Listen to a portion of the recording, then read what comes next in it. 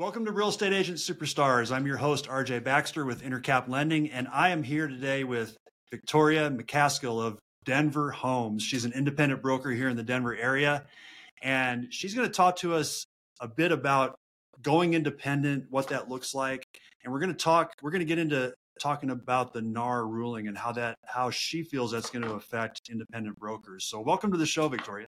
Yeah, RJ, thanks for having me. Yeah, absolutely. So tell us a little bit more about yourself. What's your background? How long you been doing real estate, and what did you do before? Sure. Yeah, I've been a realtor now for almost 20 years. February will be 20 years. I started out in management consulting. So way back, I was a management consultant, and my husband at the time, he's still my husband. At the time, my husband and I started fix and flipping homes, and I got my license through that process. So that was the genesis. Like very few people, I think, really aspire to be realtors. Will fall into it in some weird way, and that's sort of the path that I took. Yeah, so we started fix and flipping homes, and quickly realized, one of us should become a broker if we're going to continue doing this and pursue this passion. And so that's how I sort of landed into it. Okay. Yeah. I think the same thing goes for lenders. No one aspires to be a lender, clearly. They just find the business somehow. It's usually a conversation stopper, not a conversation starter. People are like, I don't want to talk to you if you're in real estate. So Yeah. So, exactly. Yeah. So management consulting, how is that translated into the real estate business? How has that helped serve you? Yeah, in a huge way, actually. The first fix and flip my husband and I did was not very successful. It was a big, I would say, learning experience for us. We definitely gained a lot of knowledge, but we didn't have the best guidance. So when we purchased our first flip, we were also really young, but the guidance we got from our realtor wasn't great. It wasn't like, this is where we think the comps are, and this is where the margin is, or, there was very little help there. And so we made every rookie mistake that we could on that first flip.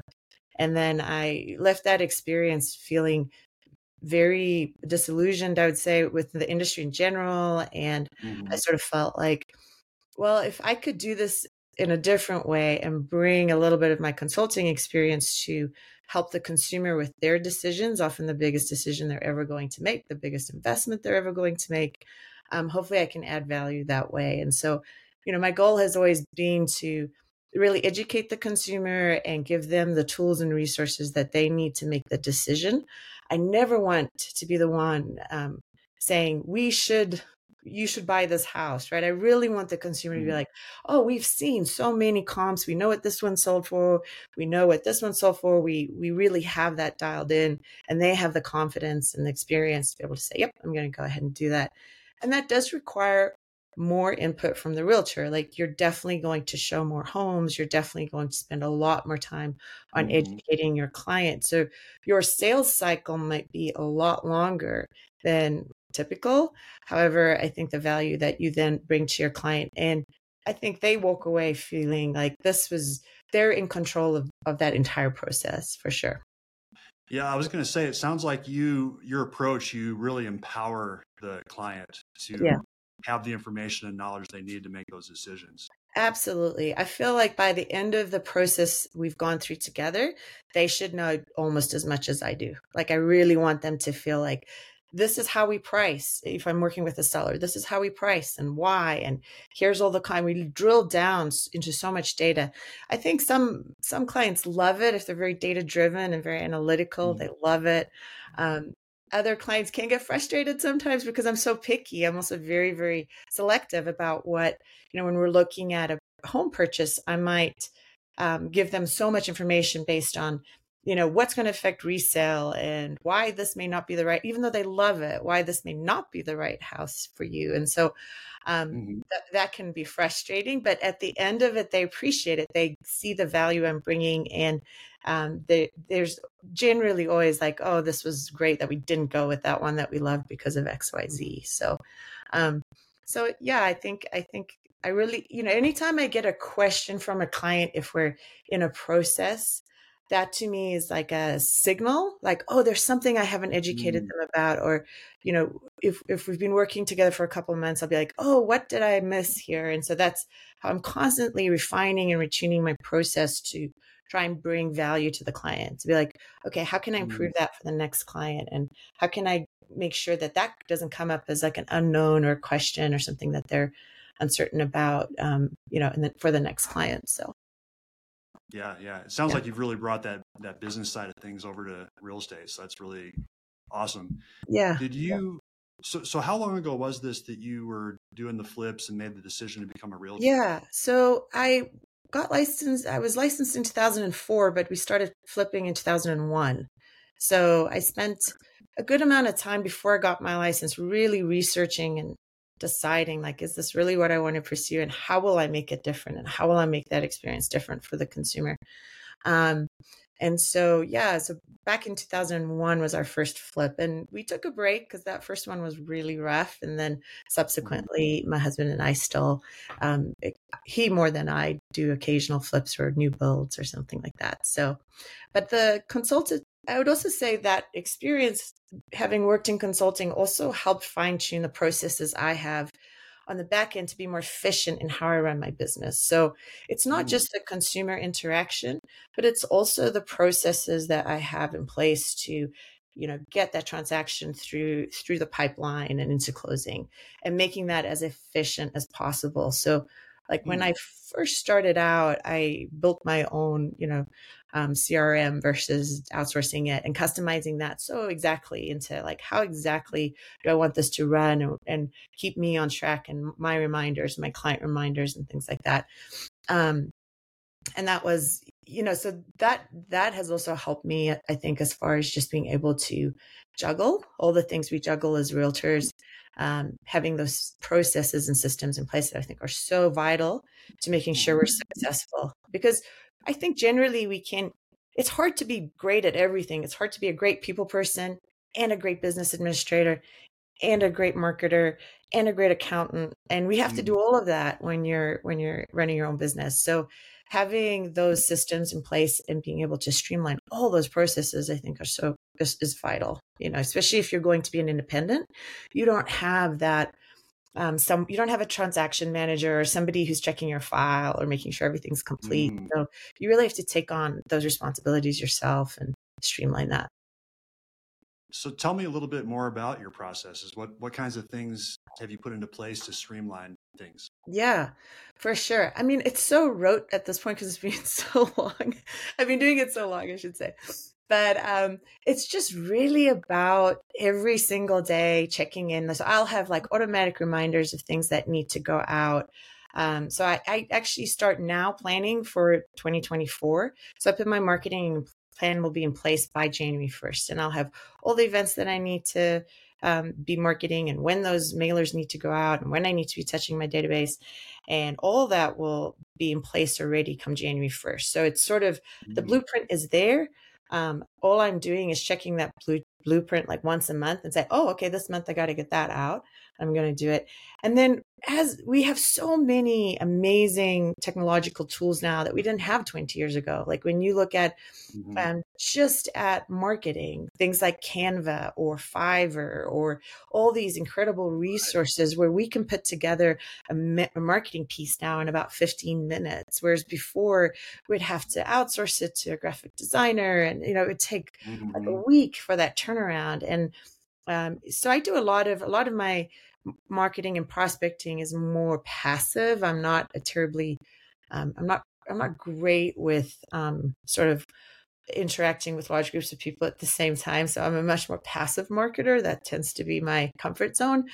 But we have things like every door direct mail, which you can design and upload and send out a postcard to 3,000 people within minutes. Like really within an hour, you'll have that Mm. that task done. And so it's all about learning and capitalizing on these technological resources that are available to us, and that makes going independent so much easier as well. when you look at showing service management, now you can just, hire showing time or broker bay. Back 20 years ago, you'd have to go through, call each brokerage office and schedule those showings. And that's just such an incredibly streamlined process. Yeah. Um, so it takes all the mystery out of it as far as even our contract software. All of that is just so streamlined and so incredibly easy to implement as an independent broker. So when you look at it, like everything is at your disposal if you want it. It's right there. And it might just take a little bit of training to get on board and figure that out. But once you have those processes and once you have those, you know what your resources are to use, it's just sort of like plug in and go. So it's super easy. Yeah. Yeah. And it sounds like you became independent before a lot of this stuff was available. Yes. So, yes. Back then, was it more daunting than someone might come across today? And by the way, I thought I'd mention your company name, Denver Homes. Kudos to you for grabbing that. And it's shocking, even back in whatever year it was, that it was available. Yes, I'm so shocked and pleasantly surprised that I was able to secure that name. So, I became an independent in 2009. So we had started to see some of those options, but it was a little bit more daunting for sure. There wasn't as many streamlined sort of technological opportunities for brokers. So it was still a little clunky. So it did take a little bit more bandwidth, a little bit more overhead, a little bit more due diligence. Whereas now today, I would say the barriers are so low for anybody who wants to become an independent. I think a lot of people are nervous or scared about even things such as compliance and, making sure their files are compliant or, I think that's one I hear a lot. Or a lot of people are also nervous about lead generation. And I think, for the most part, my philosophy, even from day one, was if I'm reliant on a second or third source for leads, it's not coming from me, I'm not generating these leads, that source could dry up. So you're putting your business at risk anyway if your hesitation is I'm not going to have enough leads, because there's no guarantee that lead source will be there indefinitely. So it's always been a philosophy of mine that, just go out there. You've really got to just rely on yourself to procure those leads. And so I think a lot of people are nervous about isolation. Like, I won't have anyone to bounce ideas off. What if I have a question about XYZ, or either compliance or a legal question? And I think what a lot of brokers don't know is, you have access to CAR's legal hotline, which is manned by attorneys. So at any point, if you have a contract question, you have, some sort of issue that you're having with somebody on the other side, you can always call that legal hotline and they will guide you based on what our specific situation is or what compliance is. So there's, you're isolated in as much as you want to be. So it's always about, like anything, being able to network with your sphere of realtors that you feel you align with and being able to discuss issues you might have concerns with. So I never truly feel alone or cut off or uneducated, because you just keep those discussions going, which I think is very important. And I've also sort of felt like a lot of people are like, oh, I'll miss the office. I'm going to miss that environment, which is true. But I've always felt like, well, if you're in the office, you're not out with clients, you're not out prospecting, then you need to shake it up a little bit. It's not, I hope I'm not in the office. Too much time in the office is not a good thing. So for me, I always encourage people who talk about it or quit or, ask me about going independent. I always encourage them. I think if the desire is there and you have that those systems in place that you can rely on and you're comfortable with, and then you have a network and a community that you can reach out to if you have any questions, then I think you're going to be just fine. Okay. So if someone's listening to this and they're thinking about going independent, it might seem still, even though you say it's not too bad, it might seem daunting. So what would someone thinking about this, what would be the first couple of steps they might want to take to figuring out how to go independent and what they need to do? Yeah, great question. So the first thing is to just get your education in place. So you do need a different brokerage designation in order to go independent. So that continuing ed hours, I'm not sure today how many hours it is or how long it is. I do think that will become more difficult and more time consuming over time. They're adding more requirements. So it would be good if it's something you're thinking about to look at that, what designations you need. So I'd start there. As we all learned in real estate school, what you'll learn in that designated class is not really going to help you like in the practical Right. application of what you're doing. So next thing, I would just reach out to other independent brokers and have conversations about what works and what they love and what they don't love. So you have a really, really good idea of what you're getting into. And then I would also just assess, take a sort of journal, if you will, of how you're spending your time in a week. How much time are you in the office? And how much time are you relying on the Mm, resources at your office? And what are the resources that you rely on the most? And then figuring out what are the things you can do without and what are the things you absolutely have to have. And so if you're looking at that list, how do you fill that gap as an independent versus being under a brokerage? And I think it's sort of, answering those questions and putting those sort of figuring out those fears. I think that's the biggest one. And once you can answer those, then I think it's pretty easy to jump in. Once you mhm. have an answer and a solution and a business plan, I think that's really important too. So, Yeah. putting together your business plan and, where are you going to work and how are you going to work and but I think most people, once they, most agents are working from home today. So when you look at it, it's, some still go in and they get that.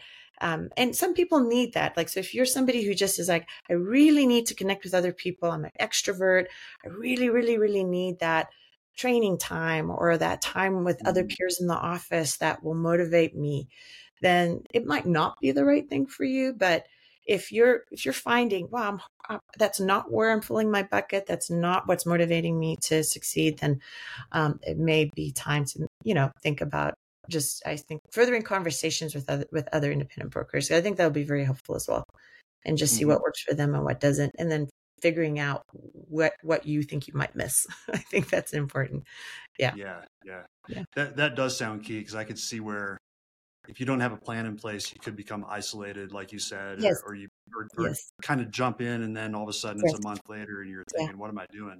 Yeah, and there are So, groups out there, like there's the Denver Independent Broker group. There's different groups that actually get together and provide opportunities for independent brokers to connect with each other. mhm.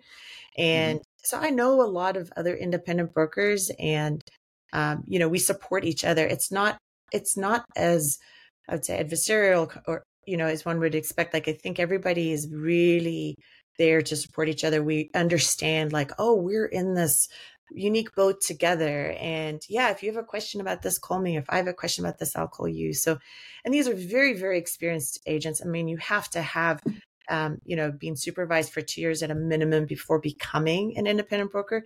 But I think most independent brokers probably have upwards of 10 or more years of experience before they're going out.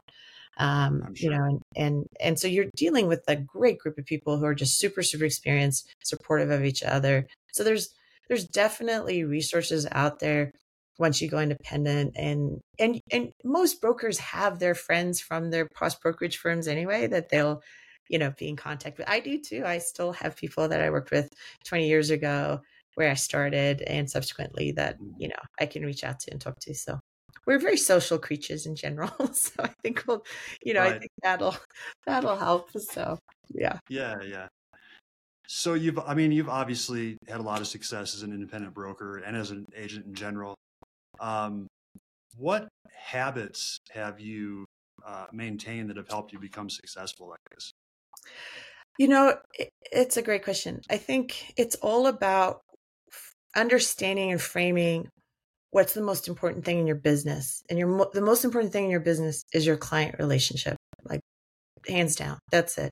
Hmm. Without a client relationship, without a base of clients that respect and trust you and refer you out, it's just really hard to succeed in this industry. So the core value really is just cherishing and valuing and maintaining and nurturing my client relations, and just making sure I'm always doing the right thing for that client, no matter what. Like, it's just so imperative that That's just the number one value system is, always working with the client in mind, always. And so that if that's your daily guide, it's pretty easy after that. It really, really is. It's just about making sure their needs are met, reaching out to them, being a resource for them. I think a lot of people are very transaction oriented, and it's like, well, the transaction's done, that's over. In some ways it does feel that way because you spend so much time with your clients when you're in that transaction, and there is this little bit of a void when the transaction closes, and you kind of miss them and you miss that communication because you can't maintain that indefinitely. But I think it's so important to keep in touch with your clients. So follow up, adding services and value beyond just the contract, beyond just the transaction. So making sure that I'm always doing some sort of event or some value add that the client might enjoy, whether it be like a dumpster party or a shredding event or whatever it may be. So that I can keep in touch with them and check in with them, and they can check in with me. And I think that's so important. So once that, and I think like without, we are in the business of selling real estate, but more importantly, we're in the business of prospecting, because without clients, we don't have transactions. So it's really, I think a lot of realtors need to change their mindset about this is transaction based. It's actually relationship based. You really, really need to have a pipeline to sell something. And if you don't have a pipeline, that's sort of meaningless. So I think that's just been such a huge help for me on what to focus on.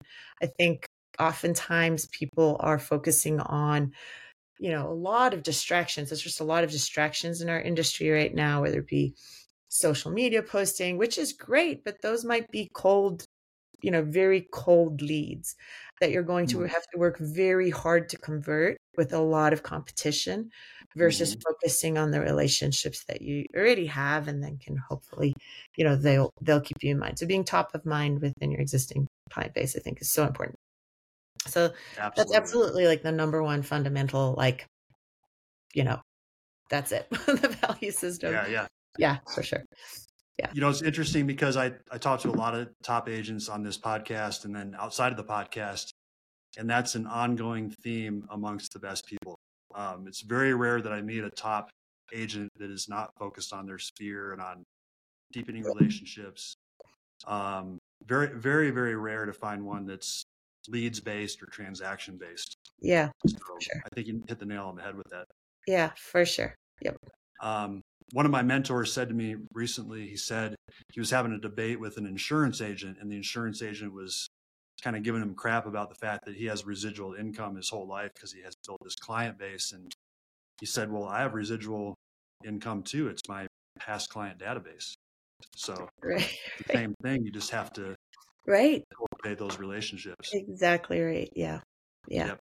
So, well, that's really awesome. So I really want to get into your perspective on this NAR ruling. I mean, that's a huge thing in the industry right now. And I haven't had a chance to talk to anyone on the independent side about how you all think it could affect you as independents. Yeah. So give me your thoughts on that. Yeah, it's definitely one thing I'll say that I value so much about being an independent broker is you have a lot more flexibility and fluidity. And so, and that's partly why I became independent as well. I became an independent broker just after the '08 housing crash to be more flexible and fluid with my clients, especially around pricing. So I think there are changes definitely coming to the industry. We don't know when or how they're going to look, but I think what I see happening in our industry as a whole is there are so many middlemen within our industry, whether it be a lead generation company, whether it be a brokerage you're paying a split to. There's just so many people in the middle between the client and the broker. So I think the consumer thinks like, oh, well, this realtor is making so much money. But if they actually saw how much of that money is either going to, somebody who's provided the lead or referral, or to the brokerage or overhead, that becomes surprising. Like, oh, realtors really aren't making this huge, whatever it is that the consumer thinks is happening. And so with the potential changes that could come in however many years, I think realtors are going to have a tough choice to make. Like, okay, if it comes down to the to the bare bones will be like buyers will need to pay their brokers, then we're in a free market where that rate will be determined by what buyers are willing to pay. And then it's going to be up to the broker to determine, whoa, does that make sense for my business model? If you have a lot of middlemen in your business model, it may not make sense for many brokers to be working with buyers. Because if the buyers are going to, I think I read recently that the state of New York has already stated or implemented a change where that's sort of like what the model is going to look like. And so if that's the case, it's going to be based on free market. And, I could see a lot of things happening. Either brokers may just become listing specialists, and then people who are left, the newer agents will be working with buyers. They may be more willing and more able and more inclined to work with buyers, if depending on how those fee structures, will it be a flat fee structure? Will it be a per showing fee? Will it be a la carte service? Like, oh, you get paid this for a showing and this for a contract negotiation and this for inspection. So we just don't know how it's going to look or if it's even going to change that dramatically. But I think being an independent broker will provide any realtor or any agent the flexibility to be more malleable in whatever that environment will be. Because I think if it does become more of a free market, I think we could see prices come down. We could see potentially the market will determine what our value is. And it's going to be more important than ever for brokers to prove their value. Like it's imperative that brokers have that conversation now. This is what I bring to the table. These are the things I do. This is the value that I'm adding. Because if we're not doing that, consumers won't be willing to pay for our services. I think a lot of consumers already feel like we're just opening doors. And that's so far from the truth, but it's a matter of educating the consumer as to why we bring value to the table.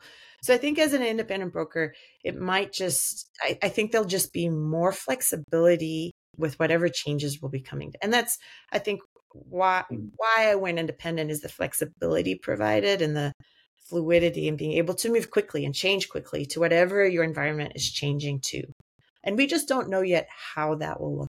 Yeah, we just, it's, I've talked to many brokers about it. Some feel like, oh, the end is here. Others feel like nothing's going to change. So there's such a wide, gamut of opinions about what's going to happen here. But I think fluidity, flexibility, and being able to adapt just, in any environment is going to be imperative for sure. That's a great perspective, because I didn't think of it that way, that as an independent, you'd be more flexible. So that makes sense. It might actually be something that you can weather easier than the big agencies. Yeah. Again, it's just the way our business has evolved so much is just everybody's sort of taking a piece of the pie, and that's inevitable. That will change. It just has to. And so with those changes, it's just going to be a matter of like, okay, what can I give up? What can I not give up? How flexible can I be?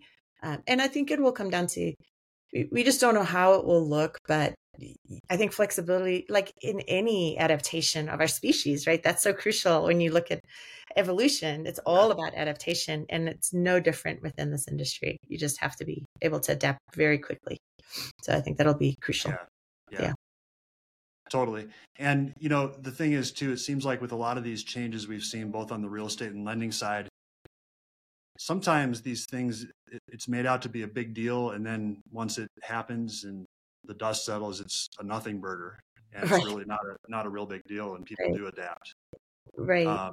Like when we changed from the HUD to the GFE, all those TRID changes and all that with lending, people were up in arms and it was a big deal. And then a month after it happened, it was no big deal.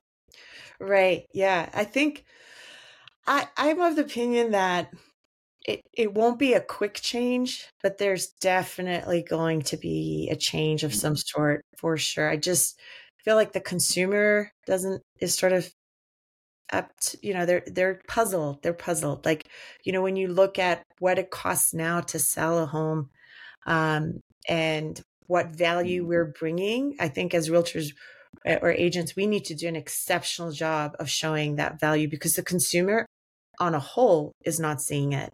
Like if you go out and speak to consumers, and I get this feedback frequently from people I don't know who are calling on a sign call or, something like that. They just don't see the value of what we do. And I think we really have to educate our clients, and not only educate, but show. And how do we add value? And what is our unique value proposition? And how are we different? And why is this important? And I think it's easy to have gotten complacent. I think we've had Denver's been a strong growth market since 2012. So it's sort of easy to get a little complacent. And I think we all have to kind of just take a reassessment and be like, okay, whoa, hang on, we're going into a new climate now, and we really need to, really need to be concise with our clients and show and prove how we do what we do and why, and what our value is, for sure. So how do you show your value to your clients, and then how do you communicate that to them? Yeah, that's a great question. I think it goes back again to that consultative nature of education. Like if you go in and you say, if you're on a listing appointment and you're like, yep, we should list for this, but you have no data to show why, or no information to help the consumer understand why you're making that recommendation, that's sort of meaningless for the consumer. So when I'm sitting down on a listing presentation, I'm going through the data with them real time. I'm not just presenting a CMA. Here's this, because now you can just generate a CMA. Again, these tools online, you can generate a CMA in 5 minutes with very little input from the broker, right? So I will sit down with the seller and I will bring the data up on my computer and say, let's go through it. Let's pretend we're appraisers. We're going to put on an appraiser hat because the home probably will need to appraise if there is a loan involved. So let's just take a look at the market as an appraiser would. And then I educate them as to what the constraints an appraiser has to assess value. We're going to use those exact same constraints, and we're going to pull those comps together, look at all the photos together. So this price recommendation, which could be like a one sentence from, hey, we should list at X, will be a 90-minute conversation as to why we're listing at X. And once the consumer can see that and see the work that goes in, as well as the expertise you're bringing to the table, you have to be able to shed some light on, oh, I saw that house. Although it's priced for this, actually, this is something you can't see online. A lot of things that consumers don't see online are concessions. That's a big one too. Zillow doesn't show you on a sold price what the concessions are. And we're seeing tons of concessions in the market today. So once you go through and you actually go through and look at all the variables, they're going to walk away from that conversation and be like, wow, like it's not just a matter of a 10-minute CMA. It's all the experience and expertise that goes in from seeing those homes personally or having toured them and being able to make the adjustments and the assessments based on my firsthand experience versus just a computer generating a number. And so once the consumer can see that value that I'm bringing to the table, then they're like, whoa, yeah, that totally makes sense. Like why a lot of consumers also get caught up in the Zestimate, right? And that's always a constant battle for realtors and appraisers, I'm sure, like of, the Zestimate says, and then you really have to be able to go in and say, well, this house had da da da da da, or whatever it may be, but you need that firsthand experience, that firsthand information. And sometimes it might take, for us as realtors, you may have to go tour your actives and come in and say, we're going to price against actives. And I've been through all these actives, and here's where you're the same, and here's where you're different. Because looking at photos online, as we all know, they can be very deceptive, like incredibly deceptive. So what you see online or on paper, and then you go in and tour it in person, you're like, oh, this is totally different. And so once the consumer can see how much work actually goes into, creating a recommendation on price, I think that's huge. And that's not just for a seller, that's true for a buyer. Hopefully by the time a buyer submits an offer on something, we have seen comparables that have already closed. So my cycle with the buyer may last 3, 4, as long as 18 months if it needs to, so that buyer will know, oh, I remember that one. Yes, what was weird about that one, or that's what made that one more valuable.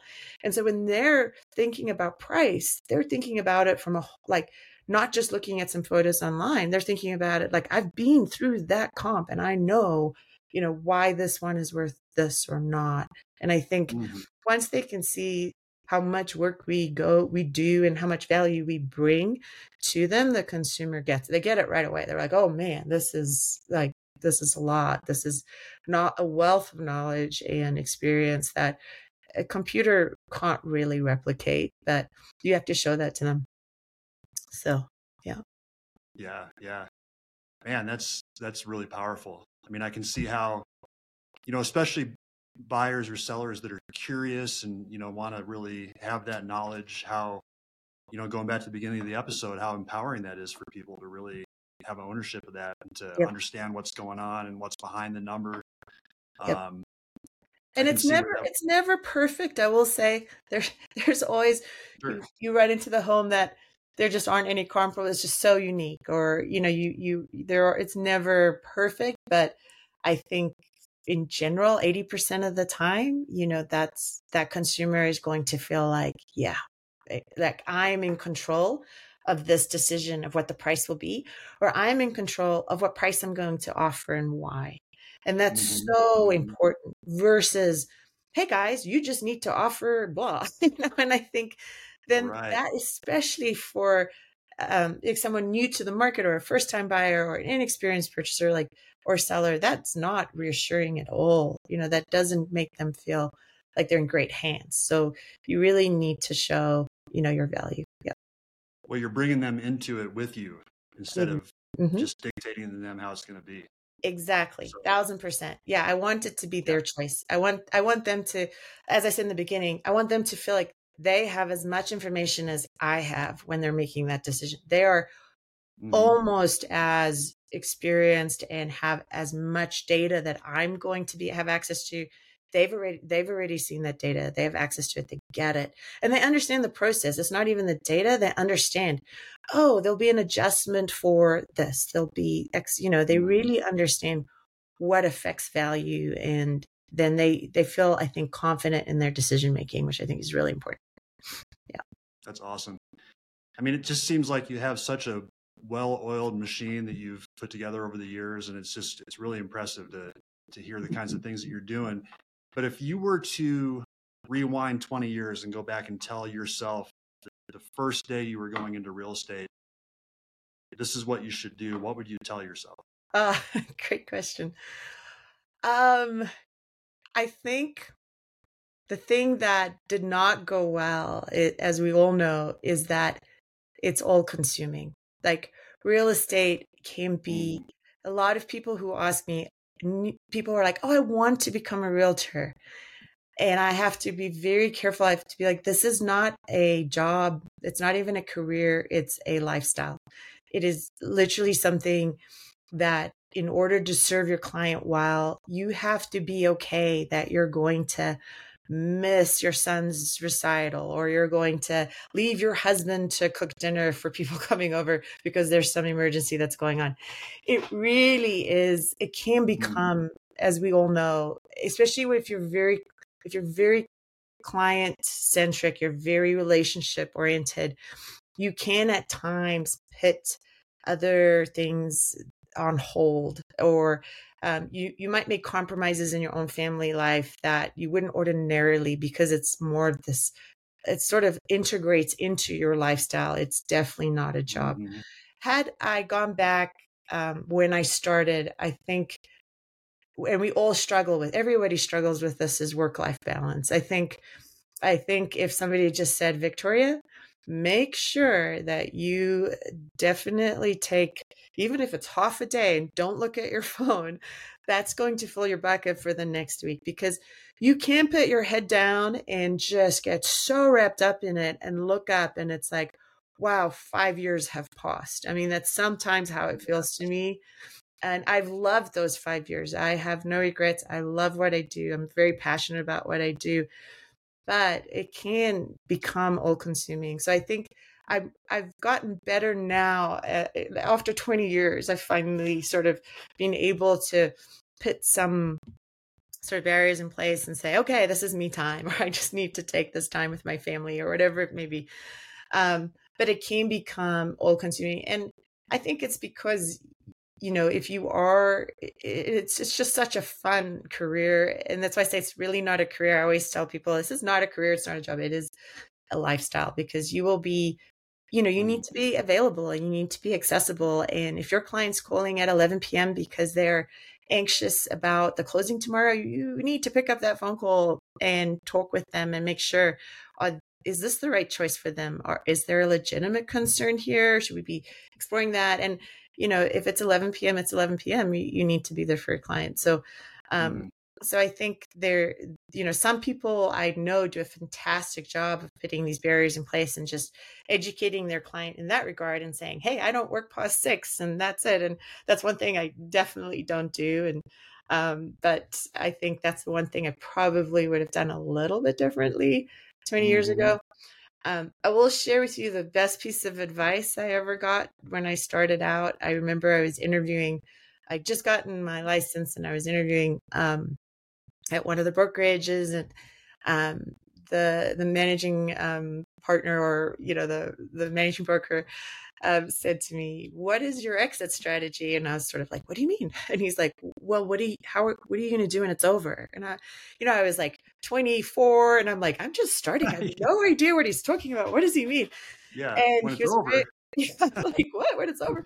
And he was like, and the advice he gave me was, you have such a remarkable opportunity when you work in real estate to find investments for yourself, or passive income, or ways to build your own portfolio.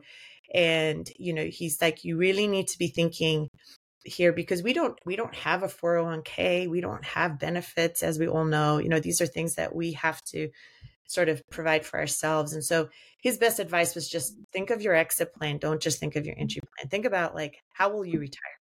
What are you going to do? And I was still, like, at the time confused. I'm like, man, I just got here to, like, I haven't even started working as a broker yet. But this was from a very, very experienced managing broker who I think did a great job. Actually, I'm very grateful for what he told me. And I'm grateful that he made me stop to think, part of your business plan also needs to be your exit, right? What is your exit strategy? And, we work in a very unique field, and we have to plan those things. And I think a lot of times the majority of realtors are just kind of living transaction to transaction and not thinking about, okay, yeah, how do I retire, and what do I do? And so I think, going back 20 years, I think that was a great piece of advice that, any person entering the field should definitely be thinking about as well, even before they start. Yeah, for sure. Yeah, going back to the turning off the phone for half a day thing, Yes. or not looking at it. There's probably people listening to that and panicking, thinking about that, thinking about the prospect of that. Yeah. Have you lost business that way, or is it where you put the right boundaries in place with your clients, or how do you approach Yeah, it's still a work in progress. I think what I try to do is have a day, and I just try to not schedule anything that day. It's a lot easier now. I kind of joke that we're all in semi-retirement because the market has slowed down so much. So I'd say it's a lot easier to implement that now than what it was, say, 2 years ago when it was just nonstop. But without doing that, I think we reach a stage of burnout. And I've been there probably 2 or 3 times in my career where it has just been really hard to self-motivate and say, okay, I'm gonna get out there and I'm gonna keep doing what I'm doing. And this thing that I love so much, I'm starting to resent. And that, to me, is a worse risk than, say, losing a client, is potentially losing your whole business because you hit burnout and just don't have the motivation to go on, or you just feel so incredibly, just so done. So that's a scarier point for me to get to. And I've been on the precipice of those points a few times in my career where I have reached this saturation point of, like, oh man, this is just all the fun, all the joy, all the things I love about it. I'm just not experiencing that right now because I'm just so burnt out. And then you're not servicing your clients as you should, and you're not 100% present. And that's bad. It's just bad for everybody. Nobody wants that situation. So I think, it is a little bit scary to do that, but I mean, I have to remind myself, I'm not an open heart surgeon. This is not life or death. If I walk away for 4 hours, it will Right. be okay. It really will. It's going to work out Hmm. okay. If I don't get that call if I don't respond to somebody looking for a realtor in time and it goes to somebody else, it does. That's just part of Yeah. my model now. Like, it's a bummer, but most people don't even leave messages now, so I probably won't know. So it's okay. Right. What I won't know won't hurt me. So, but I think burnout is a very, very real thing in our industry, and you can do so much more with less when your bucket is filled. When you are running on empty, you're just chasing your tail at times. So Yeah. yeah, yeah. Yeah. Great points. Well, thank you so much for taking the time to be on, Victoria. I really appreciate it. I know you're super busy. No, not really. Um, yeah. Yeah. Right. If people want to contact, I mean, not contact you, but follow you or reach out, what's the best way to? Are you cool with people getting in touch with you?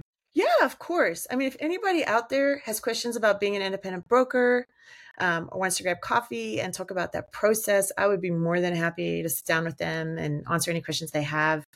They can email me or phone me, or whatever is convenient. I'll be happy to sit down with them. Yeah, for sure. Okay, great. Well, I'll put your info in the show notes for Great. everybody if they want to reach out, if that's okay. Yeah, And absolutely. So yeah, and thanks again for being on. I definitely appreciate it. And once again, Victoria Macaskill with Denver Homes, awesome agent. We really appreciate her time. My name is RJ Baxter with Intercap Lending. Please share the show if you enjoyed this. That's how the word gets out. And you all have a great rest of your day. Thanks a lot. thank you.